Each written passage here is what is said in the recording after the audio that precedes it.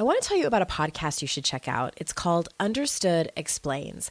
This season of the show is hosted by teacher and special education expert Juliana Urtubey, and it's all about how to navigate individual education plans, also known as IEPs. The latest season of Understood Explains covers topics like how to tell if your child needs an IEP, and it busts common myths about special education. As a parent myself of a child who's had an IEP since kindergarten, and he's now a 10th grader, I know how confusing, overwhelming, frustrating, sometimes daunting the whole process can be. I checked out an episode of Understood Explains called The Difference Between IEPs and 504 Plans. And what I love about it is how easily Juliana explains everything. She answers common questions that probably every parent or caregiver has. She dispels myths and is concise and to the point. To listen to Understood Explains, search for Understood Explains in your podcast app. That's Understood Explains. And there's a direct link in the show notes if you need it. It is normal for all bodies, but I think women especially need to hear this, is that it is normal for you to gain weight as you age, that is normal and protective, which is like a whole nother episode, but it is healthy for us to change. And for us to gain weight. And that is normal. We don't talk nearly enough about what is realistic for a woman's body. You're listening to Make Some Noise podcast, episode number 444 with guest Megan Hadley.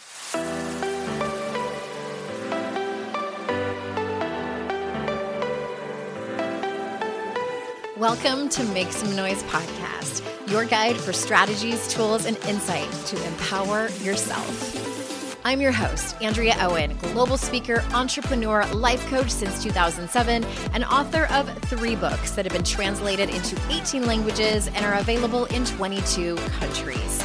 Each week, I'll bring you a guest or a lesson that will help you maximize unshakable confidence, master resilience, and make some noise in your life. You ready? Let's go.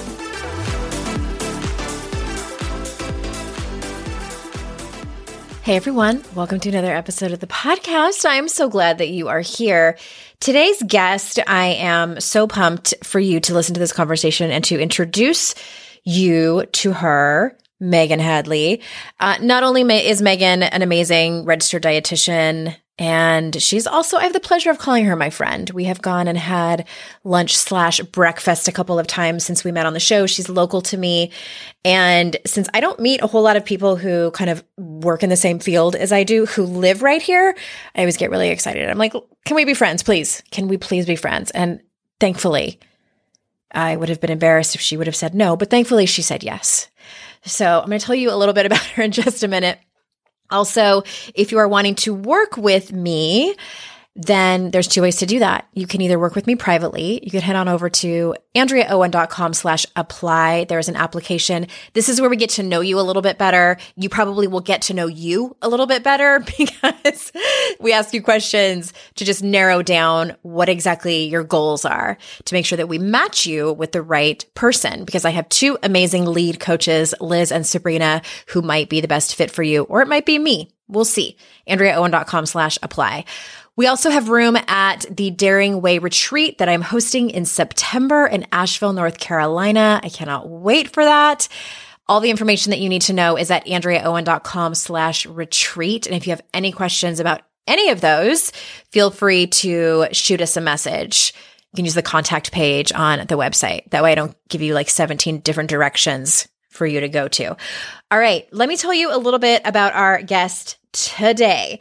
Speaker and writer Megan Hadley, MS, RDN, and LDN, is a nutrition therapist and owner of Simple Nutrition, a nutrition counseling practice in Greensboro, North Carolina, and founder of Fork the Rules, a membership for people who have decided not to diet. She believes that all bodies are good bodies and that from cake to kale, all foods are good foods. After helping hundreds of clients recover from diet culture, Megan knows that when women think less about food and body and more about what really matters to them, they begin to thrive in all areas of their life. So without further ado, here is Megan.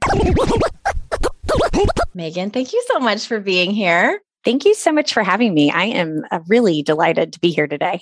I'm excited. I had to cut us off because we were talking so much before we started recording about so many things, but let's start from the very beginning. And can you share with us maybe the most common pitfalls that you see with your clients in terms of failed healthy habits, and particularly with high achieving women, because that's who we're talking to here on the show? Really, I think one of the biggest pitfalls, and it can be hard to wrap your mind around this, is the definition of health and it really being framed by our diet culture. So a lot of times it's a mindset that a lot of folks aren't even aware that they have. And what I mean by that is that, the diet oriented culture around us is constantly preaching a message that thinner is better. Thinner is more beautiful, thinner is happier, and thinner is healthier. Under that umbrella, I would also put what I call wellness culture. Yeah. Wellness culture is kind of trips over into that clean eating realm. It's not about being thin, it's about being healthy, but there is still kind of a message about being thin. It all falls under the umbrella of diet culture. And so helping a client begin to define what is healthy for them, by helping them with this reframe of a lot of the things that diet culture promotes, like labeling foods as good and bad, weight loss being premium and extremely important, really lead women to be in cycles of restriction and then feeling out of control with food, feeling like, why can't I sustain, this healthy way of eating when it was never sustainable in the first place? There's a lot of shame.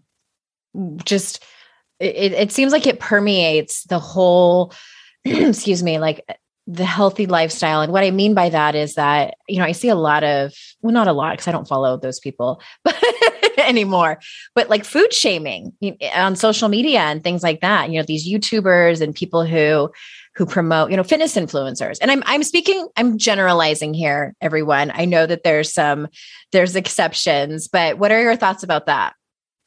There is absolutely a message of shame of, if you don't have enough willpower, if you don't have enough self-control, there's a moralistic component. If you listen to a lot of these messages of, you are in some way better when you eat certain foods, and you are not as good when you eat these other foods. Even if you think about common diet language of like, I'm being good today with food choices, or I'm being so bad today, or even like the concept of a cheat day.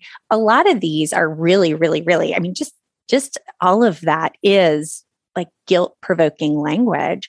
And when you feel ashamed about the foods that you're eating and your body, then it really affects the way that you show up in the world. And this is one of the energy drains for women at home, in the workplace, wherever it is that there's a part of them that tends to get held back because there's an I'm not enoughness. Like, I'm not doing this thing right. My body is not right. And so I'm interested, like, how do you see that impacting how women show up?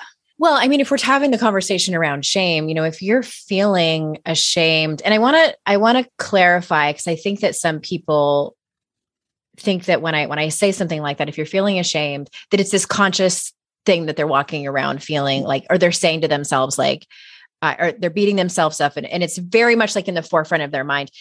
Usually it's not. Like, if you're at that place where you are totally aware of it, honestly, you're a step ahead because you have that self-awareness. But what I see a lot is it's this unconscious feeling of, you're maybe kind of, your mind is stealthy, comparing yourself to, you just don't feel good about yourself. That is the bottom line. You don't feel good about yourself. And the underlying feeling is shame. And what I love that you said, it kind of makes you feel not good enough, and it stops you from doing things. And when you are walking around with that underlying feeling of shame, whether you know it or not, many times it leads us down the path of behaviors that don't serve us. So that's when we might binge and I don't want to say foods are good or bad, like you were saying, but like for me, donuts. I love donuts. If I have 3 donuts, I feel like total shit. Like my body is just like, oh my God, what have you done? And this used to not be the case. This really has started to happen as I've gotten older and passed into my mid 40s. But anyway, all that to say is that shame is so insidious that it can not only make us feel bad, but push us into behaviors where we're trying to find relief. And it ends up kind of kicking us in the ass, if you know what I mean. Oh, absolutely. I mean, the feeling after having, X number of donuts that for you feels like too much is definitely afterwards then triggers another cycle of like, why did I just do that? I can't believe I did that, and I'm so disgusting, and so on and so forth. And so sometimes that can then trigger that piece, which then triggers the vow of, I will do better tomorrow.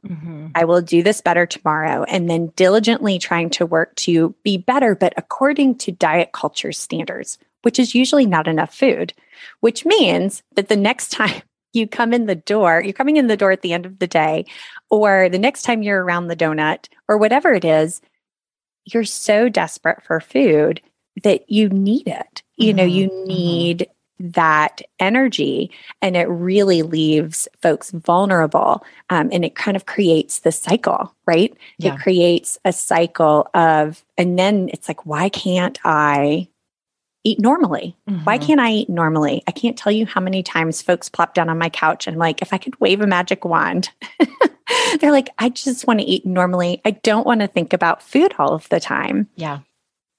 I'm assuming that your question after that or not long after is, what do you make up that eating normally is? And that's where you kind of start to chip away at their beliefs around food and their bodies and all that stuff.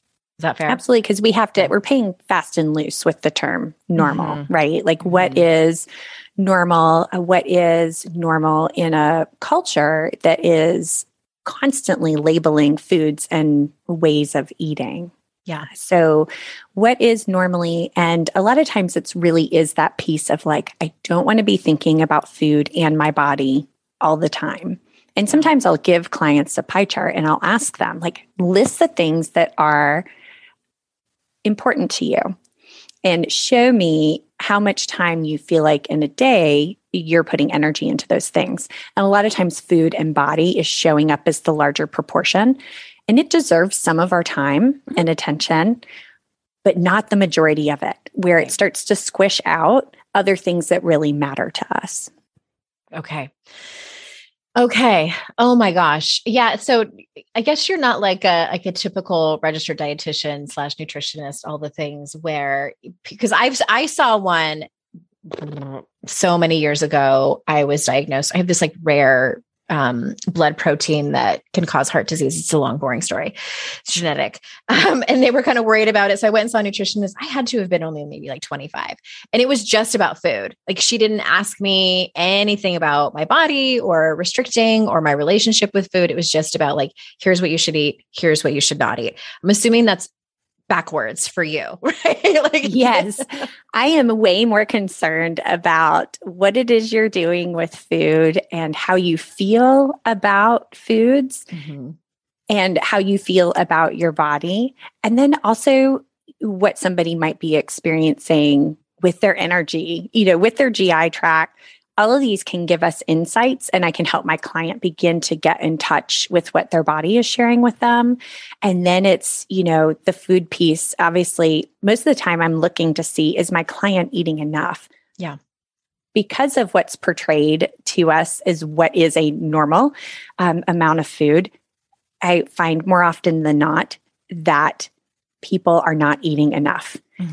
And they feel like they have low energy in the afternoons and low energy in general. And they're wondering, like, do I have a food sensitivity? Do I have this, that, and the other? And sometimes those things do show up. First place I'm going to go is making sure that somebody is eating enough, because we have a disproportionate view of what is enough. Mm-hmm. Oh, I'll bet. Okay. So let's talk about strategies to manage the guilt and shame that some women feel about not achieving their quote unquote health goals. Do you have some that you could give us? Identifying in the diet culture that we're in and starting to be able to name some of those things and starting to turn inward more and be able to start to connect with some of the body's own wisdom about what it wants or needs and how it responds to different foods, and try to block out some of these external messages about foods and what they say about you.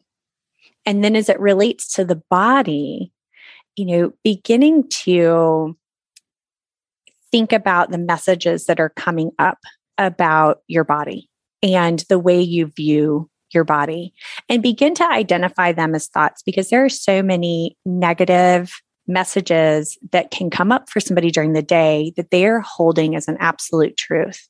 Mm-hmm. And once we begin to notice them and separate them a little bit as thoughts, it starts to create some space for us to realize that there's something else that can be true, that it's a feeling, and it's a feeling that can deeply impact us. As we mentioned, shame, you internalize the message that I am wrong, I am bad. But it is having some space in there to say, you know what, this is the way I feel. And yes, that deeply hurts me and I feel bad about this. And I also realize that this is a feeling, not a truth. Mm-hmm. And start to create some space in there to be able to do some work of acceptance can go a long way towards helping you connect with your body more when you don't believe your body is all bad.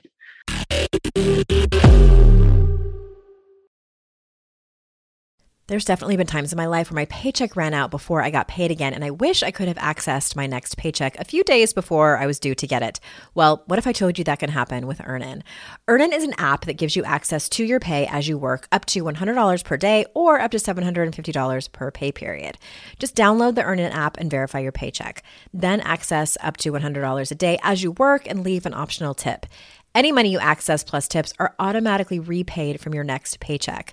You can use Earnin for anything you need to: therapy visits, rent, or even extra self-help books.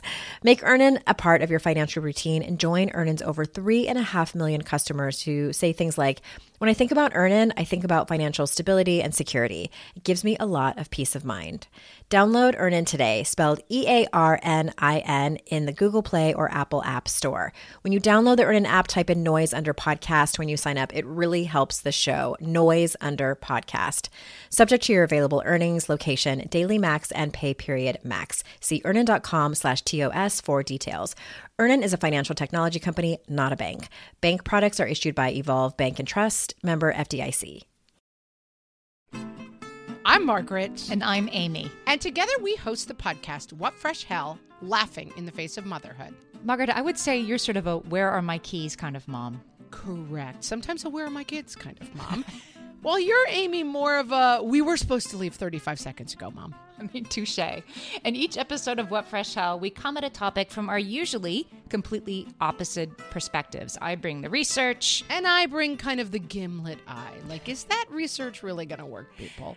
And almost 10 million downloads later, we're still laughing. We also talk to experts in the parenting field, plus parents with stories we can all learn from. We make each other laugh, we challenge each other's assumptions, and we have what we think is the best parenting community on the internet. Check out What Fresh Hell? Laughing in the Face of Motherhood wherever you listen to podcasts.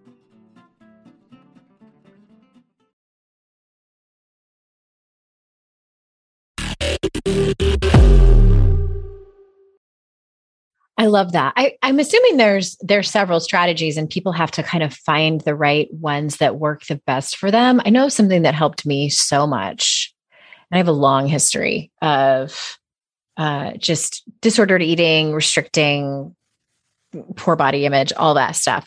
Join the club. I saved y'all a seat. And I've come a long way. But one of the things that I did, and this was only maybe, 6 or 7 years ago, is I looked at what I who and what I was following online. And, it's like, what am I consuming? Because I think not only are we consuming food and sustenance, but we're consuming media all the time.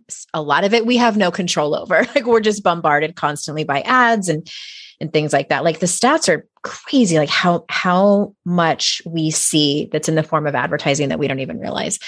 But I started unfollowing a lot of, because I'm came from the fitness. I don't know if you know this about me. My background is in fitness. I have a degree in exercise physiology, and I almost got a dual master's in nutrition and kinesiology, but I decided not to. And now I find myself here, but I love fitness. I do. I grew up at a fit house, like where exercise was never punishment, like exercise was fun. So I have that background.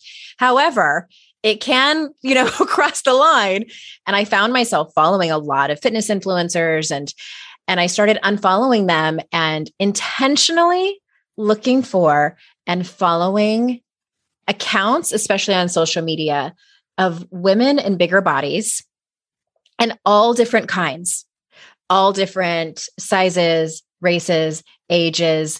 And usually I was really drawn to the women who were either actively trying to or had gotten to that place of size acceptance in themselves and just really like the confidence just poured off of them. And I'll tell you what, Megan, at first, it was almost jarring to see women in larger bodies totally accept themselves for who they were. And I'm not saying that it was easy for them to have to navigate what they were probably navigating on social media. However, I was so used to only seeing confident women, or I thought that they were confident, who were in smaller bodies. And it was an adjustment period. Like my brain was like, what? How is this real? How is this real? But I adjusted very, very quickly. And now like my Instagram feed is so different than it used to be. And I'll tell you what, that has helped me so much with my own body acceptance as my body has started to change as I've gone into my late 40s. And is that something that you teach your clients to do too? Absolutely. And actually, I have a list of accounts. If you want me to send it to you, you could link in the show notes. Yeah. I actually last year did a new year, new feed challenge because, and I thought you were going with like what to mute and what to take out, but you are so right that one of the best ways to challenge our own implicit bias, because fat phobia is everywhere, right? Oh, yeah. Mm-hmm. And this is the message that regardless of what size body you are in, mm-hmm. it has a negative impact to you. Now, the weight bias and weight stigma and the way that fat people are oppressed in our society is very real and solely, theirs. But the fat phobia impacts all of us, the fear of being fat. Mm-hmm. And I think one of the great accessible ways to challenge that is if you have a social media feed that you go to, is to intentionally add in diverse bodies doing different things. And that means not our normal white, young, thin, cisgendered, able-bodied standard of beauty that is put before us all the time, but anything that's a departure from that, and intentionally interact with those accounts and get them to show up in your feed, because it will really, really begin to change, because what we see all the time is very contrary to that. So it can be a jarring experience. And a lot of times people are scared to go there.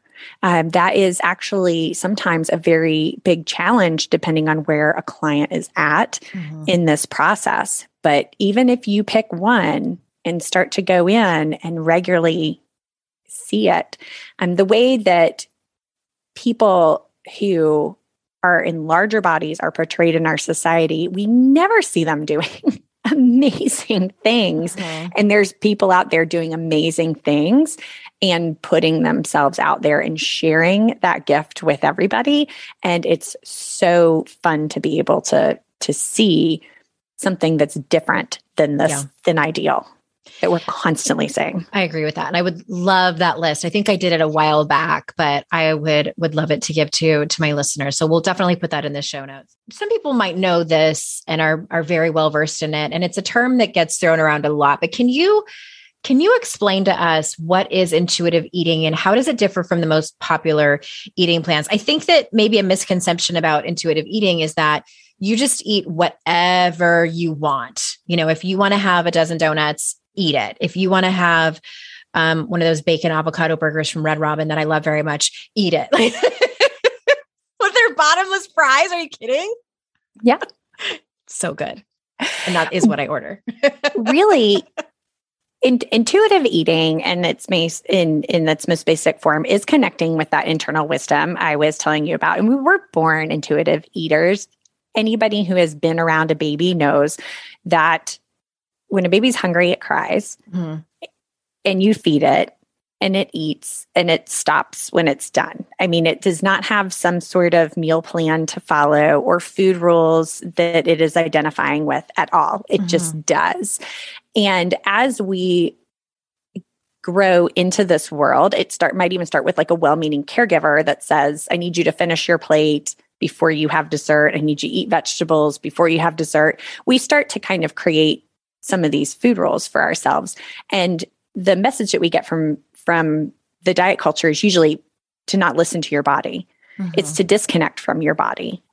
And intuitive eating is about trying to connect more with that part of you that does have internal wisdom about what, when, and how much you need to eat. Now, I will say that when somebody has been restricting for a long time, when somebody's been cutting a lot out or maybe not eating enough, the internal wisdom that we're tuning into, one of them is hunger, fullness. Those things can be really wonky, and it can be really helpful to have, somebody who is an expert in the area of eating intuitively help support you in having your body rekindle its hunger and fullness cues. But you can use those as a guide. And I will tell you, a lot of times folks do have that experience of where they need to eat a dozen donuts and they need to be able to break the rules because they have been following them for so long. And so that can also be a scary feeling. It can feel like skydiving without a parachute. A lot of people use that analogy. But if somebody is giving themselves permission, because that's an important part, if you've been following food rules all of your life, you need full permission to do what you need. And if you've been very restrictive with foods and you've carried a lot of guilt or shame from eating them, it is going to be an expected response for you to swing the other way. And that might mean dozens of donuts. You will not eat dozens of donuts every day for the rest of your life. Right. You won't. You will eventually find the middle. And then the beautiful thing about intuitive eating is that you can respond to your body's changing needs for the rest of your life because you're more attuned to it. What I need now in my 40s is different than what I'm going to need in my 60s or 80s or 90s. Yeah. And I am going to be able to respond to that by listening to my body. And that's what I want to help my clients do. But if we're always trying to follow what the latest news is about whatever external food rules that we follow, then we can't, that clouds that wisdom and makes us feel judgmental about our own bodies. My body might want something that is contrary to whatever's popular as it relates to food advice at that time. And my body's not wrong for that. It's okay for me to listen to it. Interesting. While you were saying that, I never thought about this before. I think one of the ways that I learned intuitive eating was sort of by accident. When I was pregnant, I think the first time, like that first trimester, for anyone who's been pregnant, like you're really hungry. And I would wake up in the middle of the night hungry. And I was eating enough during the day. I was not restricting at all. But I remember waking up in the middle of the night and not being able to go back to sleep because I was hungry. And it started to become a habit where a lot of nights I would get up and have a peanut butter and jelly sandwich and a glass of orange juice. And it was so delicious. And it felt like this little ritual that I had where I was feeding my body and just doing what I really wanted. And then when I was nursing, it was the same way. And then also I was training for a half marathon, which I never want to do again.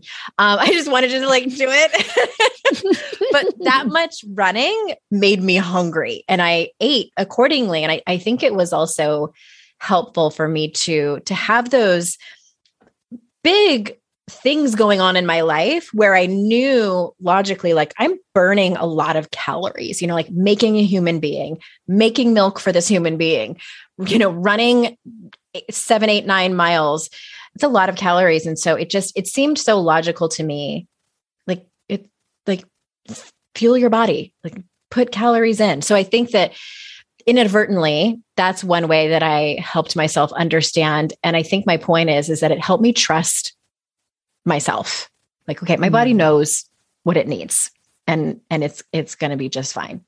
But then there's also those pitfalls, like we talked about, like you'll have sudden weight gain or you'll have sudden weight loss and it just kind of like messes us up. And when my experience, it kind of dropped me back to the beginning a little bit. Body trust is a big part of this. And the messages that we get are not to trust our bodies, whether it relates to food, movement, so on and so forth. But in general, it's that disconnect from body message. We have certain expectations about how much we should sleep and when we should sleep. And, there's a lot of different areas that this applies to. So relationships and sex and everything. Yeah. Consent. Yeah. All of it, it trusting our bodies. And it sounds like you had, some of these experiences where you were trusting that you needed more food and you followed it and you realized afterwards that like you were okay. Like I'm okay. It's okay. This went well. Like this was fine. And my body like essentially was saying, thank you. Yeah, absolutely. But our brains, sometimes will say, alert, like this is different. This is not okay. This is not what keeps us safe. This is not what being able to challenge that and take our body through some of these lived experiences of this is okay. If I eat 12 donuts, I will be okay. Like I will survive. And I think a lot of times folks hear, that having permission with foods is so contrary to the message that we get about food, that's what they hear is that, like you mentioned before, that intuitive eating is just eating, all the foods that diet culture is deemed as bad all day long. No, like I'm equally as concerned for the person who is eating, dressingless salads, grilled chicken breasts, and sweet potatoes all day as somebody who would have an imbalance the other way. Neither one are good for us for the long run. It's important to also remember that we can be disproportionate of nutrients by following some of what has been deemed as good by diet or wellness culture. Not to mention the fact that is a surefire way to make sure that you have experiences that you would constitute as binge eating or overeating with you, if you will. Overeating feels judgmental because are you overeating if you're just making up for food that you withheld from yourself before? No, but that I think we all know what that experience feels like when we're like, I need all the food. So in the aftermath, like the stomach ache and all that stuff. Okay. So what can you tell us and you may have already mentioned it, but I just want to make sure that it's super clear. Like what is the first step toward a healthy relationship with our bodies and with food? So if someone is just like light bulbs are going off and they're like, okay, I need to really put some intention and effort and attention into this topic. Like what is the first step toward that? The first step is to observe, is to start making some observations about your body without changing things. Notice what it is that you're doing now. How many food rules are coming up that are dictating the way that you're eating? Are you hungry at times and you aren't honoring that because you don't feel like you should be hungry, or you want to finish this task first, or, you're not keeping food on hand so that it's accessible to you, whatever it might be. Just begin to notice some of those things first and make some observations, and then maybe make some decisions about what are some things that I want to experiment with. Do I want to make sure that I keep, a snack in my bag, or I've created a rule for myself that I can't ever have chips with my sandwich at lunch. And I always am eating these relatively unsatisfying other crunchy things. And I would really like to try to experiment with playing with that food rule. Chips are delicious. Chips are so delicious. Begin to decide what feels like a good next step.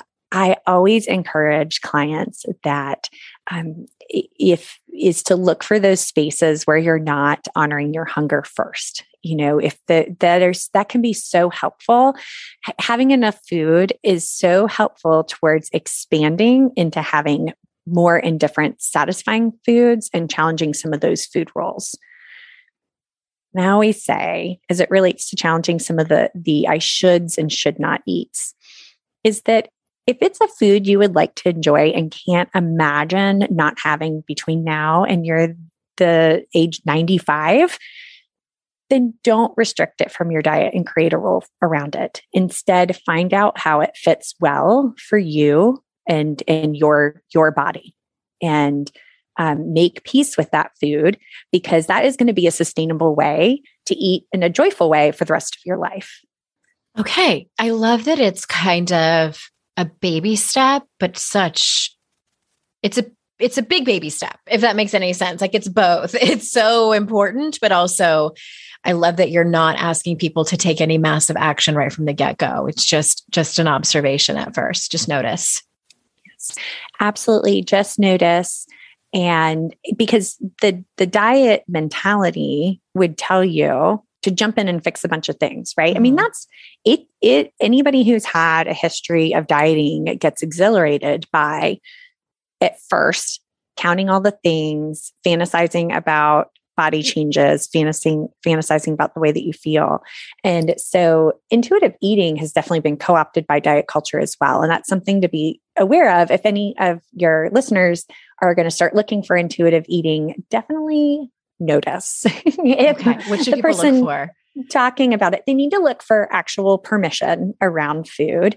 Sometimes I call hitting the brake and the gas. People are like, yes, eat all the things, but not really. Permission around food is important. And it's somebody who's challenging, fat phobia and is anti-diet and fat positive is an important part of the process. Otherwise, you're going to get some of that, hitting the brake and the gas at the same time experience. And so that permission piece is so important. And a lot of conversation about weight and set point weights and so on and so forth might be somebody who is using intuitive eating more so as a diet. This noticing what's going on first is such an important step in the process, to be able to connect with what does hunger feel like in your body? What does fullness feel like in your body? Where are you getting really, really, really hungry? Because when really, really hungry is almost always going to lead to really, really, really full. Yeah. And how can you tend to that hunger in a better way so that you are more evenly nourished and satisfied throughout the day? And then start to tweak some of those things. But the observation is usually the first thing I have clients do before we start making any changes.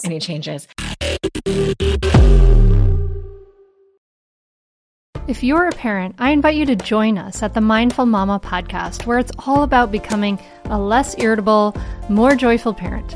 With sometimes hilarious and always thought-provoking experts and friends, at Mindful Mama, we know that you cannot give what you do not have. And when you have calm and peace within, then you can give it to your children. I'm Hunter Clark-Fields, and I can't wait to see you there. Listen in to the Mindful Mama podcast. Are you overwhelmed by the things that get in the way of you doing what you want to do? Are you looking for ways to simplify life to better align with your values? Do you want to create space in your schedule so you have room for more of the good stuff? Play, joy, relationships, gratitude, and more? If you answered yes to any of these questions, I invite you to check out Edit Your Life, a podcast to help you edit the unnecessary from your life so you have more room to enjoy the awesome.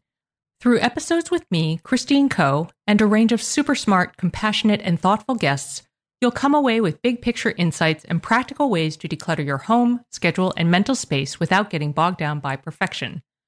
I have always believed that small moments and actions matter tremendously. My goal is to help you find agency and space in your life through doable baby steps that will leave you feeling accomplished instead of overwhelmed. Check out Edit Your Life wherever you enjoy your podcasts.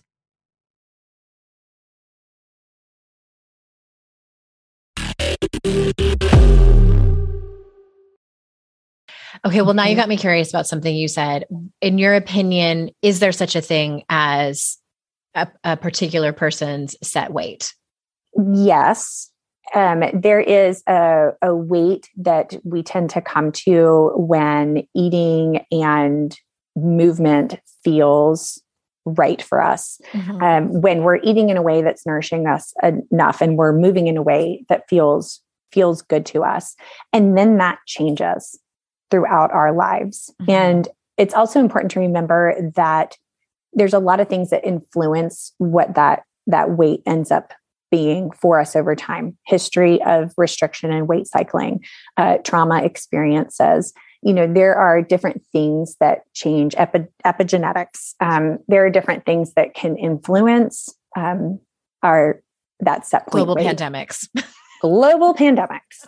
I think it's so important to remember that this is about whenever somebody's having a conversation about a set point weight, it's freeing to be in a place where your body lives in a certain area of size in that period of your life without you having to do a lot and put a lot of energy into keeping it there. And that's the key. Can you say that again? Because I think that is so important. There are times and stages in our life where when we are eating in a way that's nourishing our body well and satisfying and moving in ways that feel good to us, that our body will stay about in a certain place without us putting a lot of energy into keeping it there. And I think that is that the part that you were That's the part in there, is not putting a lot of energy into keeping it there. And then that will change. I mean, this is part of the conversation we were having before we jumped on here, is that it is normal for all bodies, but I think women especially need to hear this, is that it is normal for you to gain weight as you age, that is normal and protective, which is like a whole nother episode, but it is healthy for us to change. And for us to gain weight. And that is normal. We don't talk nearly enough about what is realistic for a woman's body. I've loved this conversation for so many reasons. And one of them is, and I really hope that none of my professors from college are listening to this, is that even as someone who I have my undergrads in exercise physiology, and I'm thinking about what we learned and the research that we looked at, I feel like my opinion was biased towards diet culture, because we did look at research. And this is a minute ago. You guys, I graduated in 2009. I was like one of the oldest people in my class. I was 31 when I graduated. We did look at some research that talked about more or less the health at every size, that they looked at people who were in larger bodies who would be deemed as quote unquote overweight, but they were legitimately healthier than people who were in smaller bodies. And we were all kind of like looking at it around at each other, like, what? Like, this goes against everything that we've been learning. And it was such a small part of one class. And the rest of it, we were looking at, because we lose, what is it, about 10% of our muscle tone each year when we reach a certain age. And I've noticed that, like, my husband's like, are those your legs, or are you riding a chicken? Like, my legs, they're so white, and they're like popsicle sticks. Like, my muscle tone has said goodbye. And so what we learned was that, you have to keep lifting weights. And I still lift weights, and I know that it actually is important, especially for our bones, et cetera, et cetera. But the angle that I learned it was like, if you don't, it was very fear-based. Like, if you don't keep that muscle tone, and you have to work really hard, like, to keep the same amount of muscle that we had on our body as we did when we were like in our 20s and 30s, then you're going to like break a femur, like it was very fear-based. And I still remember looking at all those images of, the scans of muscles. And it's like, oh my God, like, if I'm not doing CrossFit when I'm 70, I'm doomed. I'm going to break a hip. Like when the truth is, if I do CrossFit is what's going to make me break a hip.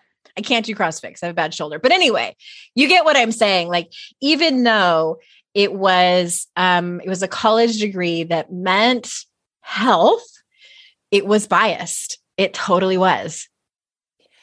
It is. And so was my education. I mean, as a dietitian, I am. And I'm really fascinated that health at every size was even discussed. They didn't call it that. They didn't call it that. I learned later what that was actually kind of pointing to. Yeah. And it was a very minuscule amount of what we looked at. And what we do is with some of those narratives, like the filters that we came from, and really also oppressive environments for people at higher weights, right? To go into those fields. But we actually, this narrative actually discourages folks from participating in behaviors that are healthy. Movement that is something that your body can do and feels good to your body benefits our health and well-being. Yep. It absolutely does.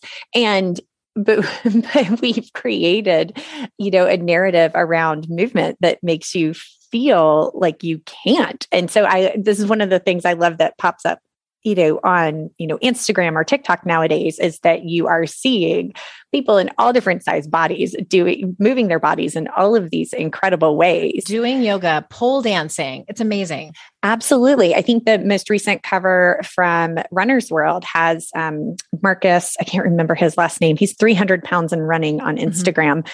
He's on the cover, and the shame, the fat phobia, the fat shaming, the weight stigma actually discourages people from going out and doing some of these things. It starts to make you feel like that's not for me. Right.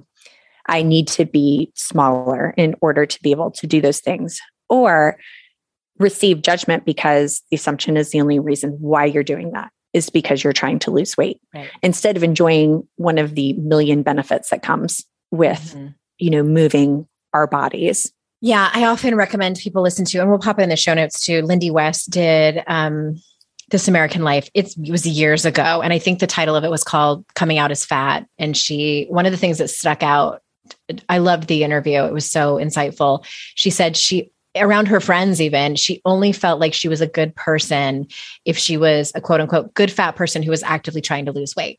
Yes. That it became like part of her personality almost. She felt forced into that. Yes. And so it's another thing that has to be, that you feel like another judgment gets brought on you when you are saying like, I just want to go for a walk. Right. I don't have to be trying to change my body. Yeah. And maybe they don't want to be on the cover of Runner's Magazine. It's like, just leave me alone. Okay. All right. Well, tell us, like, how can do you only see clients in North Carolina, or do you do like coaching out? Like, how can people find out more about your services and learn more about you? I do coaching outside of North Carolina. And I work with clients in one of two ways. I do one-to-one sessions in person in North Carolina, or virtually in North Carolina or elsewhere. And I also work with folks in membership we created called Fork the Food Rules. When I say we, I have a colleague, Fork Laura, the Food Rules. Love that. I had to have a moment with that. Okay. Tell us about Fork the Food Rules. It is called Fork the Food Rules. And we post a monthly masterclass talking about these topics and unpacking them more. We do a monthly masterclass and live discussion with folks that are in the membership. They can have access to the masterclass if live isn't their thing, but for the folks that come and we interact within community with one another, it's such an awesome experience. And I see incredible results towards people achieving food freedom, making advances in their body acceptance, which, like we started this all off with, helps you show up better in the world, right? You start seeing improvements in all other areas, whether it be, sexual intimacy, to just bravely going ahead and doing things that you have been putting off until you lose weight. Mm-hmm. So it's a beautiful place to interact in the membership. And that's like a monthly subscription. Try it out. cancel at any time. So those are the two ways that I work with folks, one-to-one or similar things that we talk about and unpack one-to-one, but more so in a choose your own adventure or interact with other people who are saying like, yeah, me too. I'm tired of people talking about diets at work when I'm like trying to work on connecting with my body more. Okay, awesome. SimpleNutritionCounseling.com. And then the link to Fork the Food Rules is in that website. And we'll link to all of that in the show notes. Thank you so much for being here. This has been so fun. Thank you so much for having me. Yeah, my pleasure. I'm so happy that you're my neighbor. And everyone, thank you so much for being here and making it this far. You know how grateful I am that you choose to join me and my guests every week. And remember, it's our life's journey to make ourselves better humans and our life's responsibility to make the world a better place. Bye for now. Hi there. Swinging back by to say one more thing.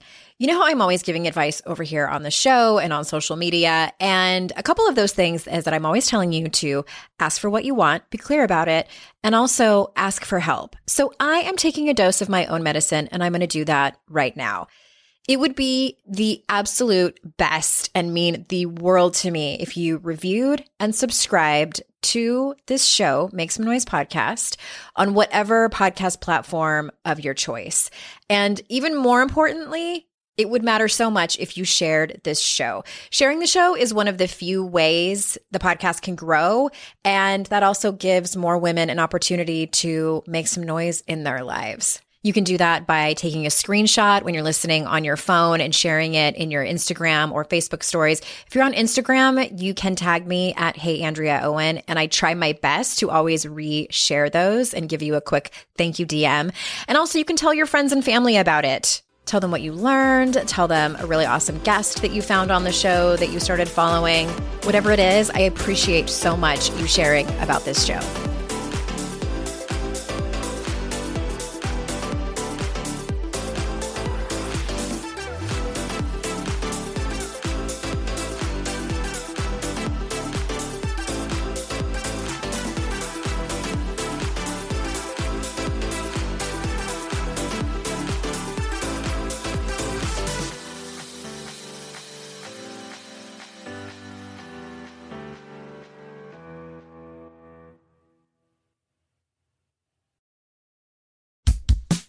Oh, hey, everybody. It's us, Blair and Molly, your old pals from Toddler Purgatory.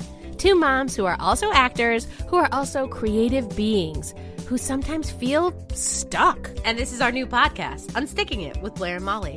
What happens when your creative spark just seems to disappear? Gone. Poof. Bye. See ya. What happens when life gets in the way of your creativity instead of nourishing it? That's what happened to Molly and me. We felt like the thing that drove us creatively stopped working and impending doom had in fact impended. Totally. So we decided to do something about it. And that was steal ideas about getting unstuck from the most creative people we can find. We talked to guests about how to break through the mucky, gluey, sticky wall that can get between you and your creativity. We hear about their journeys, their successes, their challenges, and even their bougie coffee shop orders. And we're not just talking Bob Ross type paint on paper artists here, though we talk to them too. We're talking to actors, creative directors, dancers, and people who are working hard to be their best creative selves in a world that can sometimes feel real uncreative. We all have something to teach each other, so let's steal their ideas together. Join us, won't you, as we deep dive into how to unstick ourselves from the life gunk that can get in the way of our creative freedom. Pandemics, school calendars, world events, lack of sleep. Oh, get out of their life gunk. And let's get back to your best creative self. Subscribe to Unsticking It with Blair and Molly. You're not going to want to miss an episode. Unsticking It with Blair and Molly, because sometimes life sucks. Unsticking